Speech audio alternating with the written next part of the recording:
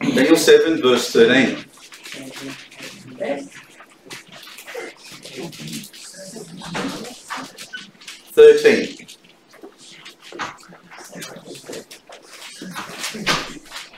I saw in the night visions, and behold, one like the Son of Man came with the clouds of heaven, and came to the Ancient of Days, and they brought him near before him.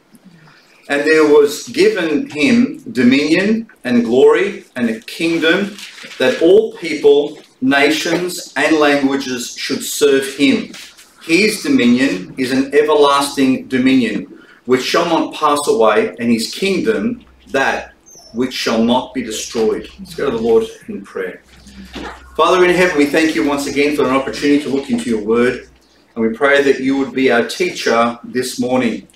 We pray that our hearts will be ready to receive that which you have for us, and I pray that you would use me as an instrument in your hand, Lord, that only Christ may be seen. Father, I thank you for this opportunity, this place where we can meet, and for the gift of your Holy Spirit, who reveals your truth to us. We thank you for your blessing. In Jesus' name, amen.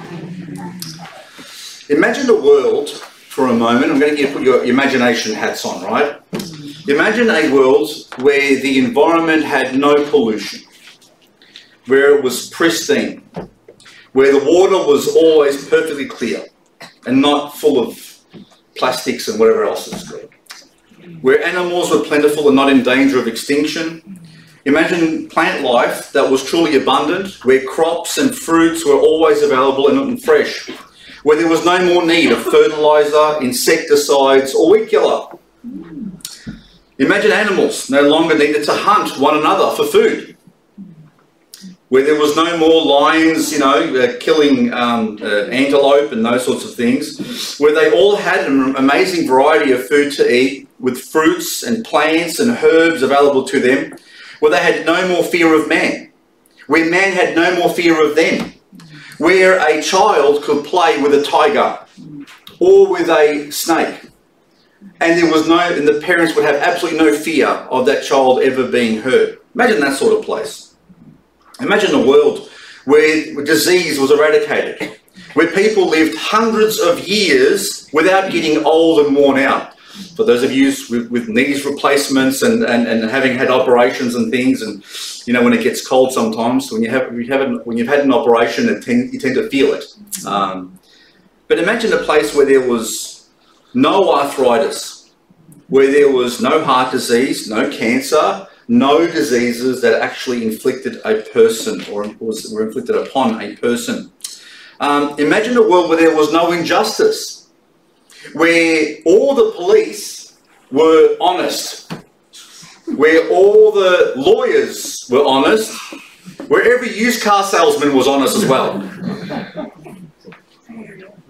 Imagine a world where there's no injustice, where every crime was solved.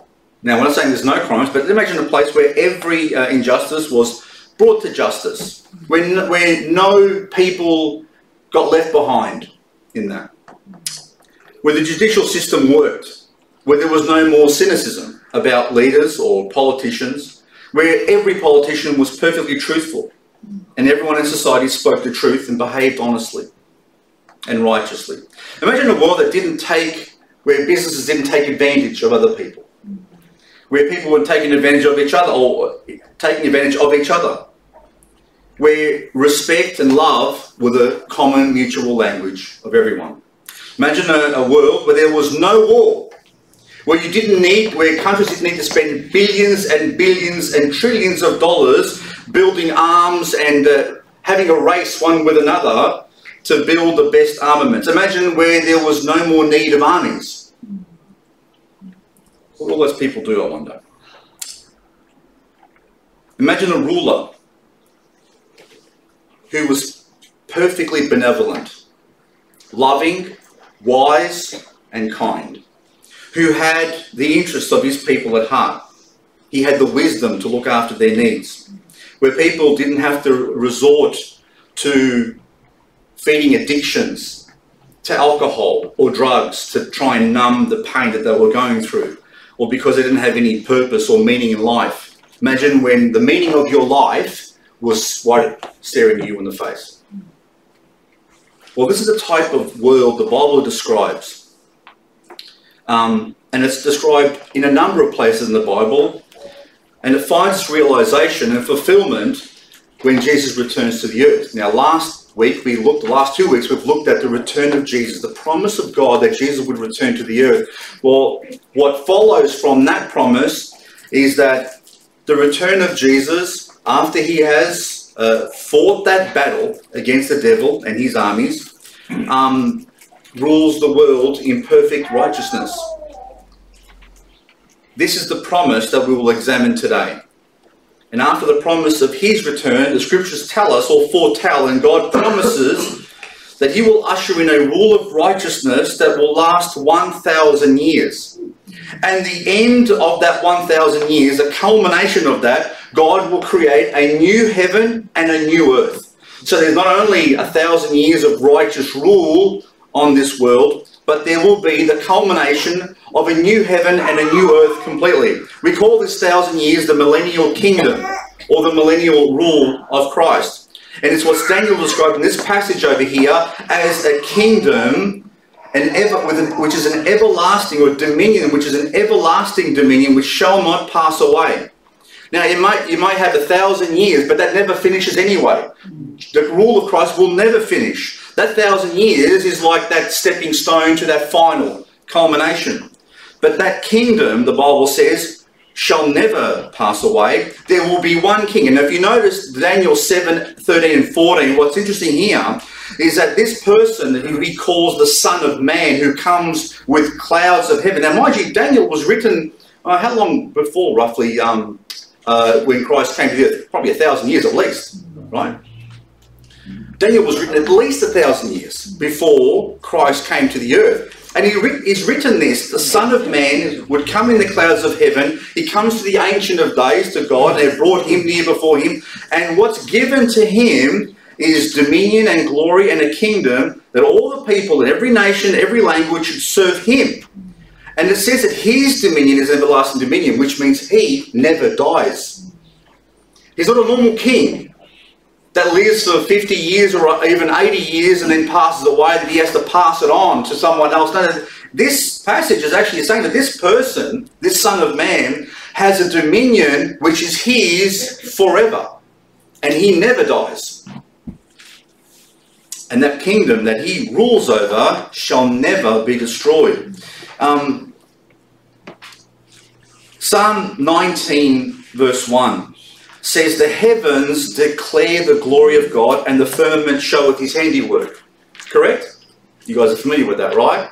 So the Bible simply says that when you look at creation, that it should lead you to consider that there is a wise, powerful, knowledgeable God who made all these things come to pass, who brought these things into existence. And when you look at the universe, would you agree with me that it looks like it's got order? It has order, right? Well, if you study science at all, you'll know that there are laws in the universe that everything has to adhere to. There are laws of gravity, there are laws of chemistry, there are laws of biology, there's all types of laws, and those things have been put in place well before we arrived here, okay? And they exist, and they continue, and they are laws that for some reason work perfectly every time. And the reason that there are laws in the universe that govern everything that goes on, you know why? Because there is a lawgiver. The Bible says that just to look at the way the universe works, to consider the way it works and how its clockwork manner in which it operates, should lead us to conclude that there is a very wise clockmaker or watchmaker. Okay? The earth is an unbelievably special place. I'm not sure if you've ever considered it, but they have a rover at the moment on Mars. Okay? And they've been trying to fly I'm not sure if you've been watching the news, but for the first time they've actually flown a, what are they called? Like a drone. They're flying a drone on Mars, which is like freaky, right, when you think about it. Anyway, but you know why they're on Mars? Really? Because you're looking for life on Mars. And they've sent how many things have they sent there now? There've been things there, rovers and things scouring all over Mars, digging and analysing and looking for stuff. You know how much life they found on Mars? About zero. Nothing. Do you know what life they're going to find on Mars? Zero. I can tell you already from now. That's okay, they've got plenty of money to throw around. But the Earth is an unbelievably special place. Unlike anything else or any other place in the entire universe. The universe is so huge when you consider the Earth and this tiny little thing that has so much life on it. It's unbelievable that there should be life teeming from North Pole to the South Pole, deserts and everywhere. You can go to the most harshest environment on this planet and you'll find life there. You'll find life inside volcanoes. You'll find life at the bottom of the ocean. You'll find life in the middle of a desert. Doesn't matter where it is, on the tops of mountains, in the freezing snow. There's life everywhere here, which is unbelievable. And because life is so prevalent here, it's so everywhere, right? They assume that if it started here and there are so many forms of life over here, surely it must have started somewhere else as well. But no, not even a microbe. Not even a cell they're finding at the moment. And they won't find it. And you know why? Because God created life here. Okay? This planet is so special compared to every other planet in the universe. See, we may be small compared to the rest of the universe, but you know what? It's all happening here. And that's what makes this planet, among the billions of other planets, valuable. And it's the only place where beings who were created in the image of the lawmaker, in his image, dwell. Mars is dead, has always been dead, and so has every other planet. But the world we live in contains also bad things. I don't know if you've noticed. Apart from all the wonderful things, all the life and everything else that's beautiful, right? And you look at the sun and you get a nice warmth from the sun, and there's rain that waters the ground and brings life, and there's all these wonderful things that we see around us. Even love between people and all the animals and all the variety that we have. There's something wrong here. Because in this beautiful world that we live in, we also see death, diseases, suffering, sin, evil, corruption, injustice, and decay. Now, if you believe in evolution, you'll believe that it's always been around.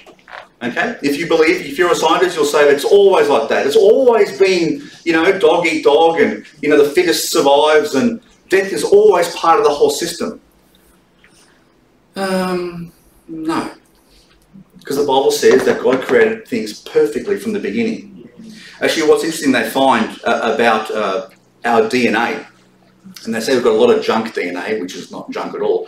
But what's interesting, with every passing generation, okay, with every new child that comes into the world, that inherits the genes from its mother and father, you know what is passed down to that child?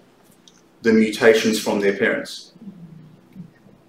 And every new generation has new mutations, more mutations. And it's getting worse and worse. So we are less perfect in our genes than our grandparents were. They were less than their grandparents were. And if you go back 500 years, they were more perfect in their genes. You know why? Because the mutations are mounting. And with mounting mutations, it means weaker species. Okay, does that make sense? That is an undeniable scientific fact. Well, you know what I would say to them? I would say, well, put your thinking hat on there just for a moment. Because if the mutations are mounting and they're getting worse all the time, if you go back in time, it tells you that they're getting the genes, the DNA we have is more perfect as you go back. Well, the Bible says exactly that very thing. It says that we are not improving, as science tells us, as evolution tells us, that we are somehow getting smarter and smarter and smarter, that we are somehow evolving into something more intelligent and more powerful. Now, science actually tells, the science shows that we're going backwards. We are getting dumber, weaker, We have more diseases, more problems, and more things that can go wrong with us. We are weaker than our, most of you know, we're weaker than our grandparents. Remember my dad saying as we were growing up, he goes, oh, you know, and I was young and I was feeling the cold and I didn't want to go to school on a winter morning. My dad said, you know, when we had to go to school, we had to walk, you know, 5 kilometres in the snow without any shoes. And so that might have been a slight exaggeration. But apparently our previous ancestors were actually a bit tougher than we were. What also doesn't make sense, actually, from an evolutionary point of view, is that they say that we are getting better and better all the time, right? Then why is man so weak? You can put a gorilla in the middle of the jungle. It can live in the jungle. It lives. It's hardy. It's got a fur coat on already, so it doesn't get cold. It's tough as nails. It can eat rocks and still live. You put me in the middle of the jungle. If I'm not eaten by the gorilla, I won't survive. If we are the pinnacle of evolution, why do we have no hair? Well, some of us have got a fair bit of hair. Why do we have no fur that keeps us warm? Why are we? If I was to arm wrestle a chimpanzee, you know who would win? The chimp would kill me. Even if I tried with both hands, the chimp would actually kill me. Why are we so much weaker? If we're meant to be the culmination of evolution, the pinnacle, why are we so weak? Well, there's not really an answer to that, is there?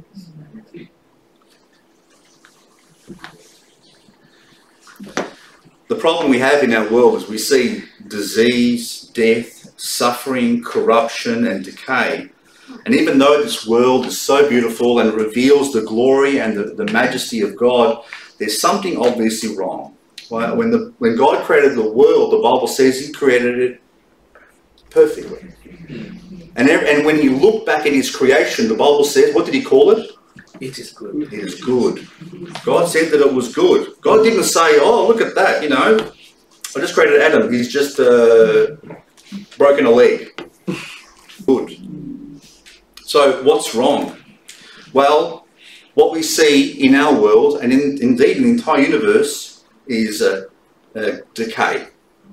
Okay, there are 2 laws in physics that tell us that everything is decaying. Everything is going downhill. Nothing's going uphill. Everything's going. If you buy a pristine new, I don't know what's a good car these days. Oh, a Ferrari. Okay, I'm Italian. A Ferrari. If you buy it, and it comes out of that showroom in pristine condition, it's out in the street. Would it look the same after 50 years?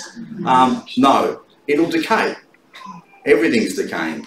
You leave something long enough, it decays. The UV light will break down the paint and the Duco and everything else in it. Everything begins to crumble. Leave the Ferrari there for 100 years or 200 years, you probably just get a rusted, empty shell. Okay, that's because everything breaks down, and you need to continually pump more and more energy into something to keep it going. The world we live in is decaying. We see it everywhere, and that's the result of what the Bible calls the fall. We live in a fallen world, and so God said He created the world beautifully and good, but what we see around us is a result of the fall, and the combination of death that we brought into the world. Okay, we brought that into the world, and sin that we brought into the world, and our fallen nature, which always inclines us towards sin, is not doing a very good job of looking after this place. And the Bible says that God placed a curse on the world as well because of our sin. Along with the fall of man, there was also the fall of the angels. There was a third of them that got corrupted, fell for a lie. And the same lie that they fell for, we fell for, that we could be God. We fell universally along, and so did the angels. The result in the Bible about man, the story of man's fall, and God's plan to restore him is what we're talking about when we speak about this new creation that God's making. we ruined it. God gave us a house. I love this analogy. You know, if I was someone who didn't have anything, God bought us a perfect house, right? He gave us the keys to it, and he said, just look after it. How would you like that? If someone bought you a house with it, you don't have to pay anything, it's yours. I mean, that's a pretty good deal, isn't it? Yeah, you know what we did? We burnt the house down. We destroyed the house. We didn't look after the house. We didn't know how to look after the house. We refused to look after the house. And the world we live in is a result of that. And that's why the Bible says we are in this wrestling match.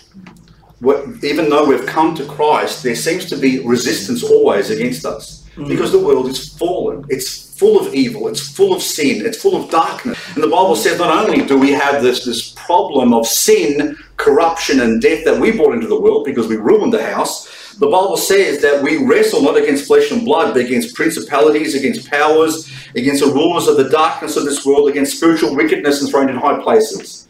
We have an invisible enemy on the background who would love to see us dead, who wants us enslaved, because they want to be our gods. They want to be our gods. You see, they couldn't get God's throne. The next best thing was us. And so we have a fight on two fronts. We have our own fallen nature and the result of our fall and our sin, but we also have an invisible world that is against us. And it's because of this fallen world that it makes it necessary for fight. How many days a week do you need to fight a good fight when you're a Christian? Every day. Every day. Every day is a fight. When people come to the Lord, and you hear these people, in some churches, if you come to Jesus, he'll solve all of your problems. He'll have everything on a silver platter. He'll give you wealth, health, and prosperity. He'll sort everything out for you. They might have left something out of that.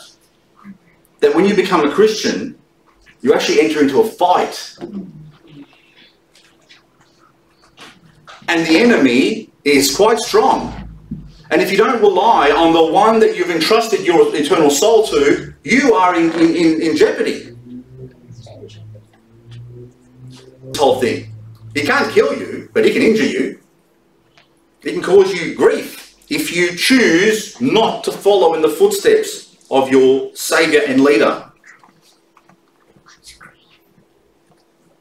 We have to fight every day. Lights in this world. No one's called to be lights if there was full of light everywhere. We are called to be lights because there is darkness everywhere. But just as the fall of this world and all the consequences of that fall and the result of our fall, so too the Bible says there will be a restoration of this world and the entire universe. And it will be linked, guess what, to you and me again. See, we caused the world to fall. And the Bible says that when we are glorified, the Bible says that all of a sudden all of creation will be restored. Go to Romans chapter 8 verse 19 with me for a moment. Romans chapter 8 verse 19. I think it's getting a bit warm in here. Can we actually turn maybe the heater off because it's sweating?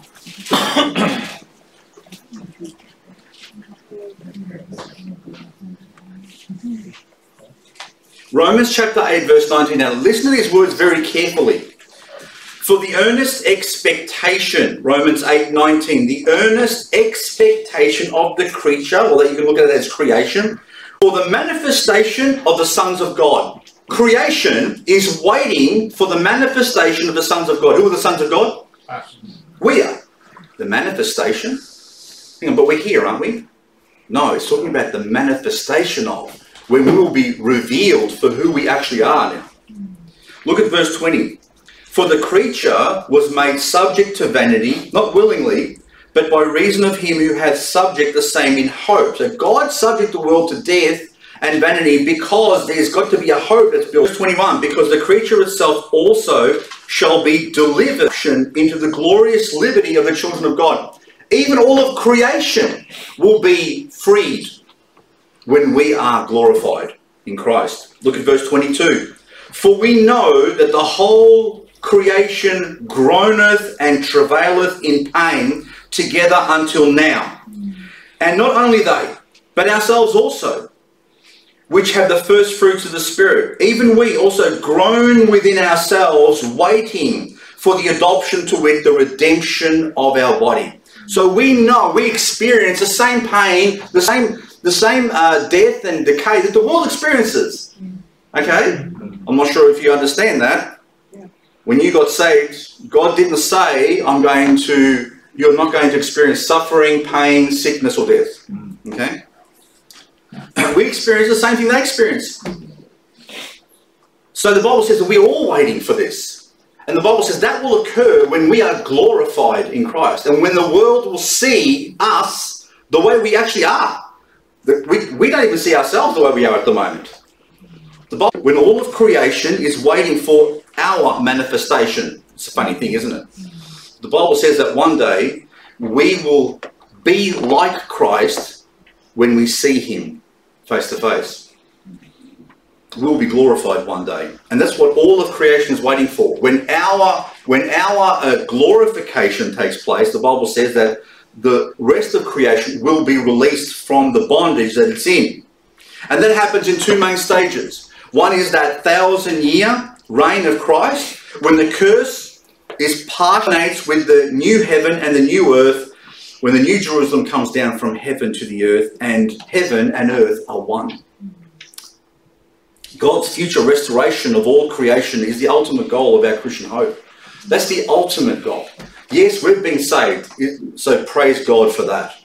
Okay, and so now we live still in a sin-filled world, full of darkness we can, so they could be saved as well, like we are. Because that one day all of creation will be, and God promises that. And that's the promise that we look forward to. We're waiting for that return of Christ to come and take us home, but we are looking forward to the full restoration of this world, this universe, heaven itself, which will happen in the future. Turn to Matthew chapter 19, verse 28. As the Lord Jesus himself makes this promise to his disciples who had left everything to follow him. And they said to him, Lord, Lord, we've left everything with him. He's speaking directly to his disciples here. The regeneration is what we call the millennial reign. Satan will be bound up where? In hell for 1,000 years. Satan is not in hell at the moment. Satan is roaming around like a roaring lion, seeking whom he may devour. The Bible says that he is the prince of the power of the air. The Bible says he is the God of this world. The Bible says that he is still keeping most of the world captive. And we know that because the majority of the world, the vast majority, don't believe. If he was bound already, the gospel would go out freely. But there is a lot of resistance. He is still the God of this world. Let's see how Peter describes the same thing. Turn to Acts chapter 3 with me. Acts chapter 3.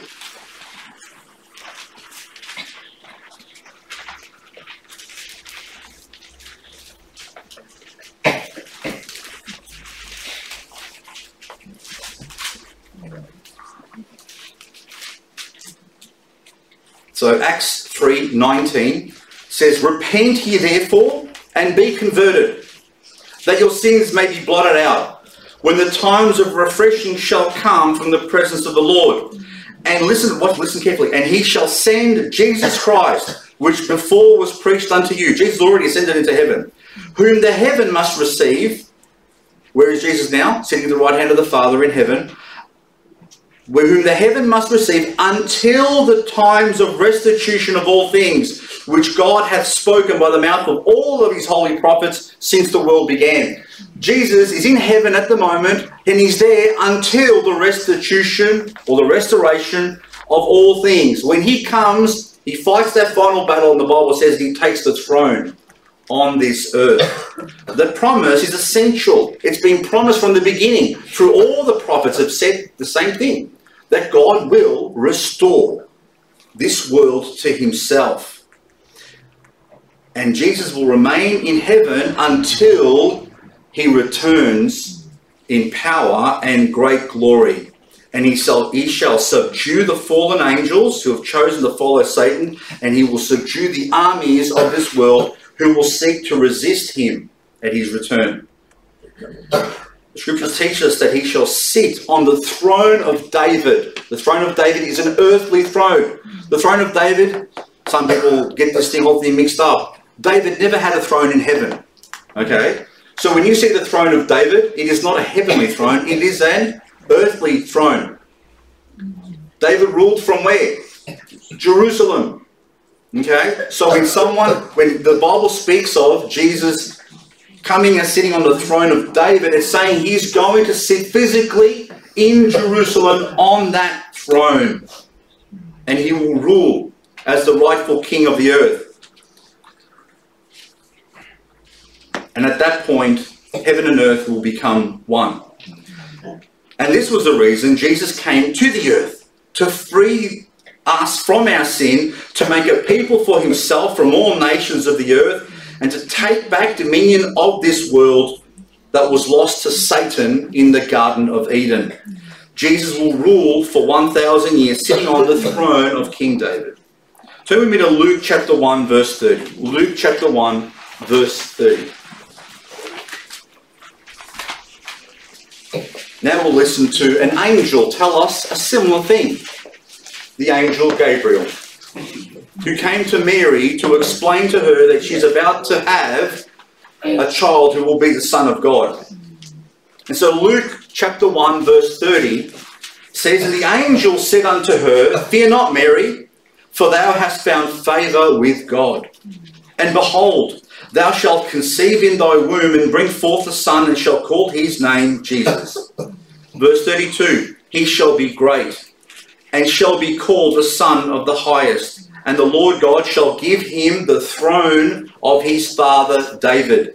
And he shall reign over the house of Jacob forever. And of his kingdom there shall be no end." That's very similar words to Daniel. Jesus is the culmination of that promise that God will rule this earth directly through Jesus Christ, and the earth will be one day restored. Now I want to share with you today, if you are a believer here this morning, if you've put your faith in Christ, that your citizenship is no longer part of this fallen world. Yeah, you might be a citizen of Australia on your passport or whatever it is, but you are now a citizen of heaven. And as citizens of heaven, we're waiting for our King to claim this earth again. That's what we're waiting for. If you belong to heaven's realm already, then you will not be going through what the Bible speaks of, the hour of temptation that will come upon the whole world. We will be spared the judgment of God that will be poured upon the earth during the tribulation. And this is because when we became citizens of heaven, God doesn't see us as earthly citizens anymore. And how do I know that? Well, the Bible says that we are ambassadors. Okay? That term is a really, really important term to understand. When you are an ambassador, you are in a foreign country representing another country. Okay, so if we have the ambassador from China here in Australia, he is not an Australian citizen. He is a citizen of China, and he represents China to Australia. And whether it's the US or whatever, there are embassies, and there are places where they stay. The Bible says that we are ambassadors of God to this earth, which means we belong to heaven now. And any government worth its salt, before war takes place, what do they do with their ambassadors? They bring them home. If you're ever wondering whether God will bring us home before destruction starts taking place in this world, just think about what kings do before war breaks out. They bring them home. And so the rapture will occur before the tribulation, because God will bring home his ambassadors, and then the war will start. And that's us. What we also know for sure is that Israel, once again, will be accepted by the Lord. They will repent of their sin. They will turn to Christ in these latter days, and they will never go astray again. See, the moment there, the Bible says there is a veil in front of their eyes. They can't see the truth for what it is. They've been blinded by their leaders who were around when Jesus was on this earth. The Pharisees, the Sadducees, the scribes, the gatekeepers, the ones who were supposed to have recognized him for who he was. Instead, they didn't, because they saw him as a threat. And so they said, no, we don't want him, get rid of him, because he's threatening our little party over here. And they've kept that same thing going for the last 2,000 years, teaching their people, rabbis and all their scribes and teachers, and saying that Jesus was not really the Messiah. The Bible says in the latter days, that's going to all change. Turn to Hosea with me. Hosea, chapter 3.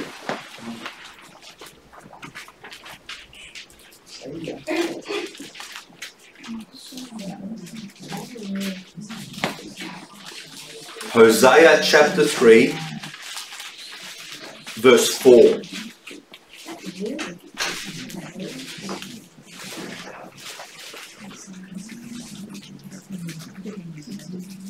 Got a pages rustling left and right, up and down. Hosea's not one of those ones you read too often. Small book. Hosea chapter 3. Listen carefully to what Hosea prophesies about his own people, Israel. Verse 4. Hosea chapter 3 verse 4 says, "For the children of Israel shall abide many days without a king, and without a prince, and without a sacrifice, and without an image, without an ephod, and without teraphim." Verse 5. "Afterwards shall the children of Israel return, and seek the Lord their God, and David their king, and shall fear the Lord and his goodness in the latter days." So even though they are blinded at the moment, there is no sacrifice, there is nothing going on, in the latter days they will return to God. Turn to Ezekiel with me. Ezekiel chapter 37. This is a more detailed explanation of that, of what shall occur. Ezekiel chapter 37. Speaking once again of Israel. Now he calls them, God will call them, or he refers to his people as Jacob. Okay? Jacob, my servant. When you see Jacob, the term Jacob, that's Israel. Okay? That's the people of Israel he's referring to, because he is their father. Okay? So Ezekiel 37:25 says, "And they shall dwell in the land that I have given," verse 25, sorry, "and they shall dwell in the land that I have given unto Jacob my servant, wherein your fathers have dwelt, and they shall dwell therein, even they and their children and their children's children forever, and my servant David shall be their prince forever. Moreover, I will make a covenant of peace with them. It shall be an everlasting covenant with them, and I will place them and multiply them, and will set my sanctuary in the midst of them forevermore. My tabernacle also shall be with them. Yea, I will be their God, and they shall be my people. And the heathen shall know that I, the Lord, do sanctify Israel, when my sanctuary shall be in the midst of them forever." God will one day dwell in the midst, in the middle of his people. That's what's going to happen during the millennium. You see, Jesus will be in Jerusalem, ruling in the midst of his people. And Israel will have repented. They will have turned to him. There will be a revival among them, and their eyes will be opened. So during this 1,000 years, Jesus will rule from Jerusalem, which will be the capital of what? The world. The capital of, we don't have a capital of the world, do we? You know, they're trying to get to a one world government. They're trying really hard, okay? Too many problems though, you know. One wants to do it one way, the other one wants to do it the other way. People like their independence, so they're trying to squeeze this thing through a number of different ways to get to a one world government, okay? But one day, the Bible says, there will be a one world government, and there will be one king, and there will be one capital of the entire world, and that will be in Jerusalem. Jesus will be the ruler of the entire world. Amen. Will there be in Australia? I think so. I think there'll be in Australia. There'll be in New Zealand. I'm not sure if Tasmania is still going to be part of Australia, but it's still going to be there. So Jesus is going to rule from Jerusalem. Israel will be restored, blessed, and Jerusalem will be greatly expanded and will be literally the capital of the world. Turn to Luke chapter 21 with me. Luke 21. And I'm giving you a lot of scriptures here, but I want to bring all of these together so you're seeing this picture from a number of different perspectives. Luke 21:24.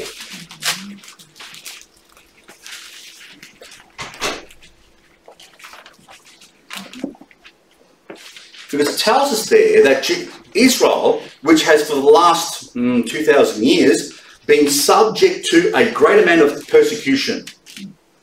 They've endured a lot of tribulation over the last 2,000 years, whether it was during the Middle Ages, whether it was under the Christendom, who attacked them as well, whether it was from Islam, whether it was from the Nazis in Germany. They've always been chased, killed, and they've tried to destroy them in a number of different ways over the course of the last 2,000 years. They've never had a home until 1948.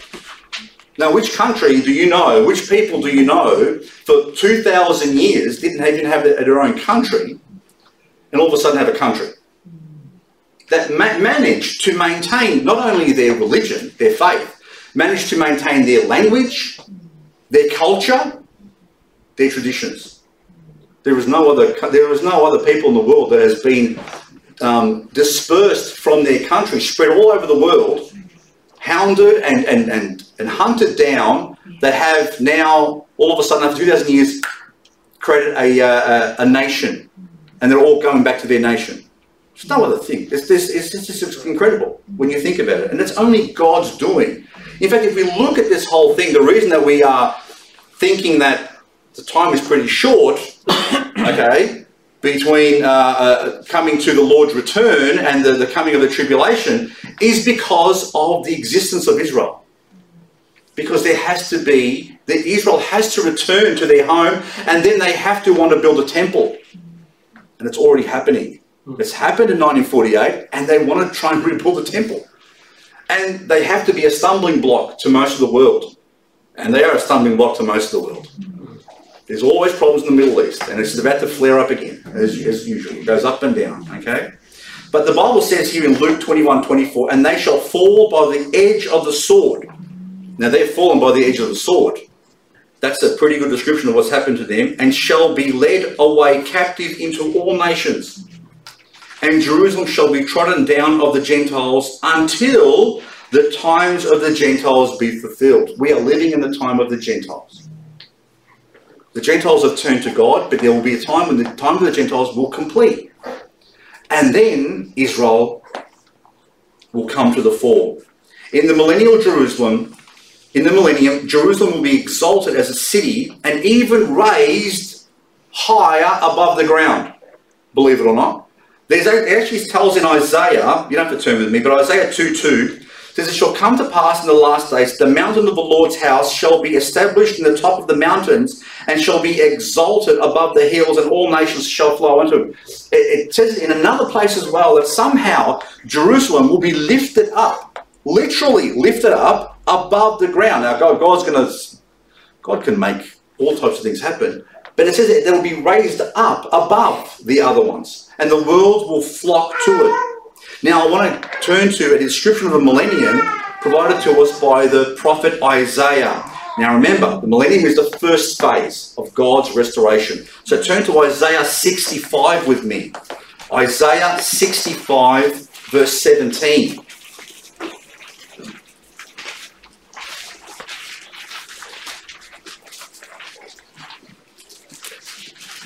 So we've reached to this millennium. I want to describe the millennium properly so you understand it. And then we're going to hit the actual the new heaven and new earth. Okay, so you understand that there's a sequence that happens here. It's the return of Christ, His second coming. There's a battle of Armageddon after the tribulation period. There's 1,000 years of rule that Christ reigns, and then the new creation, or the new heavens and earth. Now look at this, Isaiah 65 verse 7. God's promising, "For behold, I create new heavens and a new earth, and the former shall not be remembered, nor come to mind even."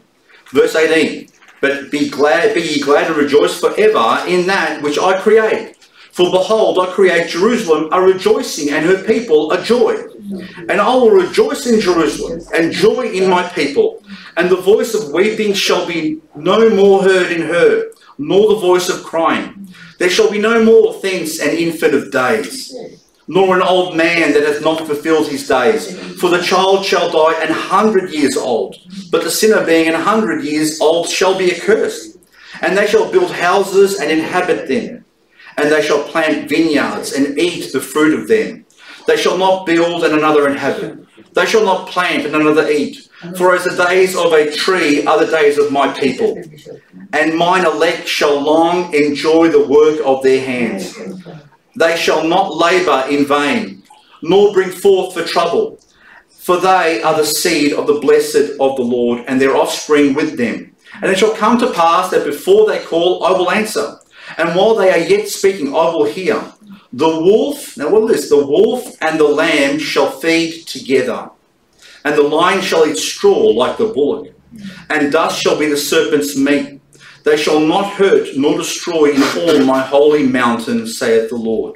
So just let me summarise that passage for you. During this time, Jerusalem will be a place of rejoicing. It will be a place of no more crying or weeping. Now notice what it says about the infants, which is an interesting point. It says there'll be no more infant mortality. Children will not die in this kingdom. It says a child of 100 years. Someone who is 100 years old will still be considered a child. You like that? They'll still be considered an infant 100 years. How do you feel now?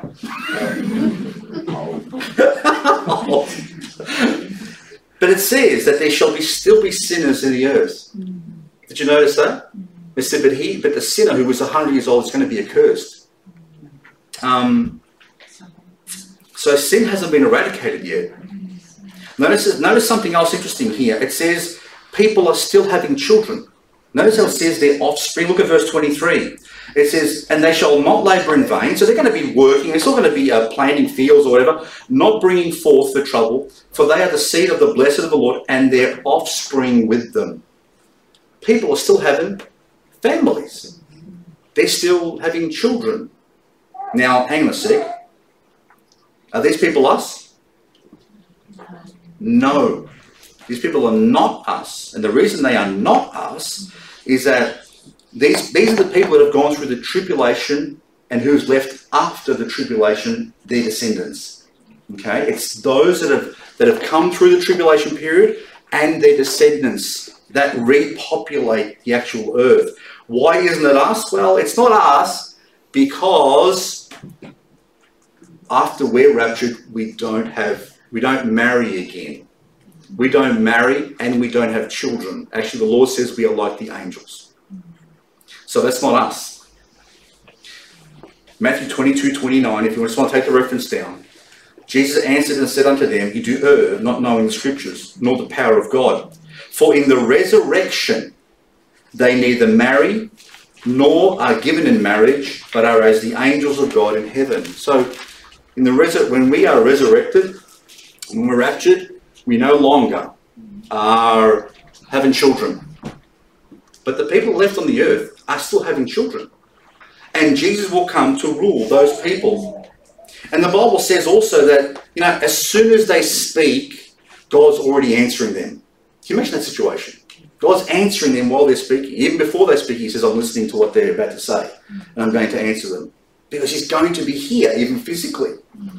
And it says that death and violence will not exist, that animals will not be eating other animals. So if a wolf, and we often get this one mixed up, I always mix it up. I always say the lion and the lamb are going to be lying down together, right? Are going to be sleeping together. And that's true too.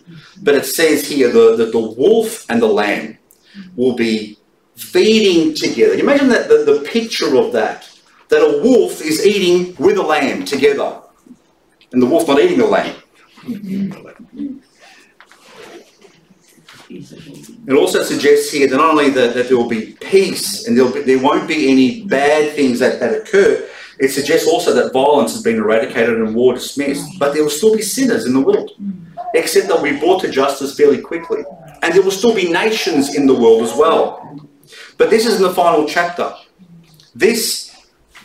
Now, at the end of the millennium, the Bible says that while Satan's been bound for 1,000 years and there's peace on the earth and the Lord is reigning from Jerusalem, you know what happens at the end of 1,000 years? He's turned loose again. And he deceives the nations all over again. And then the Bible says that the final judgment that comes down upon all those who rebel against God, and then God creates a new heaven and new earth. Turn to Revelation chapter 21 as we hit the end of this passage now, this particular subject.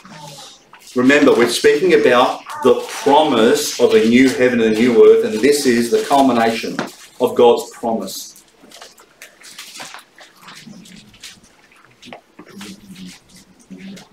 Revelation 21, verse 1.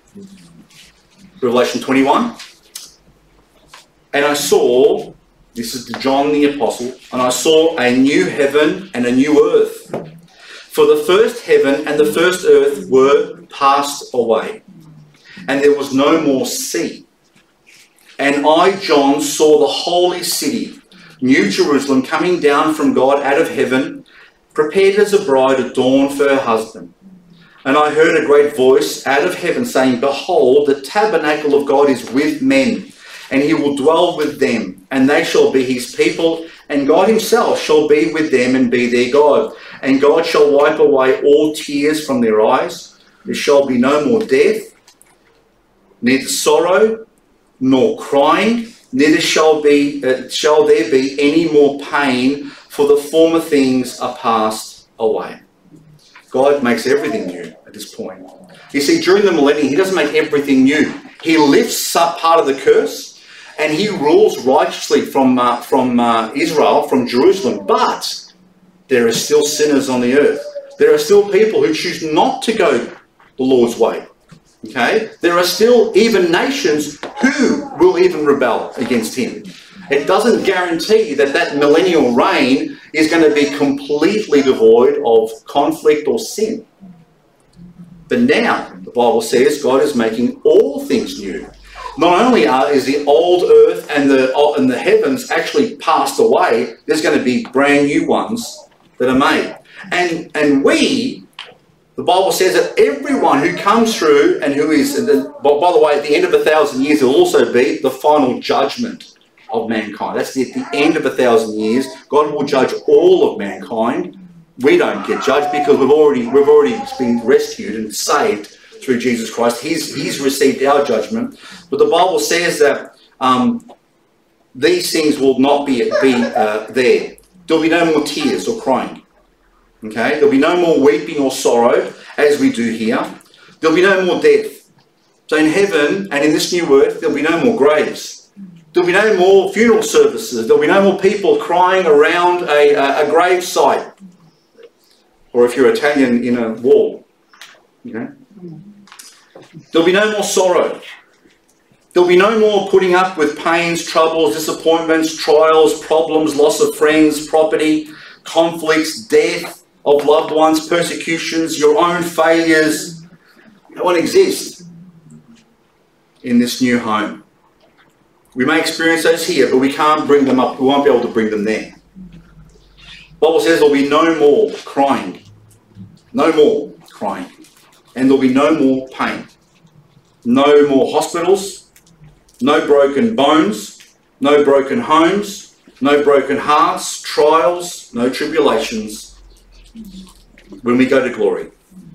Pain will not exist. And I want you to think about this for a moment. You can feel everything, right? So you can feel when you touch things, but can't experience pain. What a world. What a glorious future to look forward to. And God will create it once again in a perfect Eden, right? But different this time. Different, because he's living in the midst of it. Turn to Revelation 22. Just forward one chapter. Revelation 22. Because I want you to notice that when it speaks about the restitution of all things, we're comparing it to Eden, aren't we? When God created the world in perfection, he plants a perfect garden. There is no death in that garden. And he says to Adam and Eve, oh, just tend to the garden and you can enjoy all the fruits thereof, except for that one tree. But now there's a contrast and a comparison between the new creation and the original creation. Look what it says in Revelation 22:1. And it says, and he showed me a pure river of water of life, clear as crystal, proceeding out of the throne of God and of the Lamb. In the midst of the street of it, and on either side of the river, was there the tree of life, which bare 12 manner of fruits, and yielded her fruit every month. And the leaves of the tree were for the healing of the nations. And there was no more curse. But so the curse has been lifted completely. But the throne of God and of the Lamb shall be in it, and his servants shall serve him. And they shall see his face, and his name shall be on their foreheads. And there shall be no night there. And they need no candle, neither light of the sun, for the Lord God giveth them light. They shall reign forever and ever. Now that's something I can't even imagine at the moment. Because the only time I know when there's light is when the sun's overhead. Okay, or we turn on our lights over here. But can you imagine a world where there is always light? Which means there's no need to sleep. For those of you who struggle to sleep at night, who can't get to sleep, who's got a pillow that gives you a sore neck, whose mattress is uncomfortable, you won't need a bedroom anymore. There's going to be light all the time, and the light is actually radiating straight from the Lord himself, which is, when you think about it, an amazing thing. And in that time, there'll be no more death. There'll be no more pain. The curse will be lifted completely by God, and God will dwell in the midst of his people, and that's a wonderful future to look forward to. There was a fellow called Mr. Johnson. I think he might have been called Uncle Johnson as well, who died in Michigan at the age of 120 years of age. Okay, 120 years old. It's not a bad life, huh? 120. We're going to get there? I don't know. It's funny, when you're 50 years old, you're already feeling pains and things, and you think, how can I put another 70 years? I can't even reach it now, you know what I mean? Anyway, so this fellow, he was loved and respected, okay? And he died eventually at the age of 120. So one day, while he was working in his garden, he was singing songs of praise to God. And his pastor, who was passing by and heard him singing, looked over the fence and said, Mr. Johnson, Uncle Johnson, you seem really happy today. He said, yes, I was just thinking, said the old man. Thinking about what? Questioned his pastor. Oh, I was just thinking that if the crumbs of joy that fall from the master's table in this world are so good, what will be the great loaf in glory be like? You know, if the crumbs that we get that come from our Lord's table are just so sweet. You know that when we get together in church and we worship God and we have that fellowship and we sense the presence of God amongst us, that beautiful joy that you experience, those times of joy that come from the Lord are just a taste of what's to come. So Mr. Johnson was right. Imagine what it'll be like when we don't just get crumbs coming down to us, but we're sitting at a table with a full meal in front of us. You're with the one that you love, who loves you and me. You're with the people that you love. There's no more threats. There's no more fears. There are no more dangers. There is no more crying. There's no more suffering. There's no more death. And everything will be made new.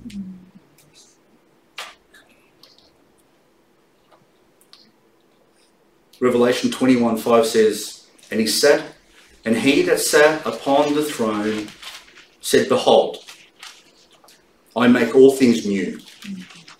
And he said unto me, write, for these words are true and faithful.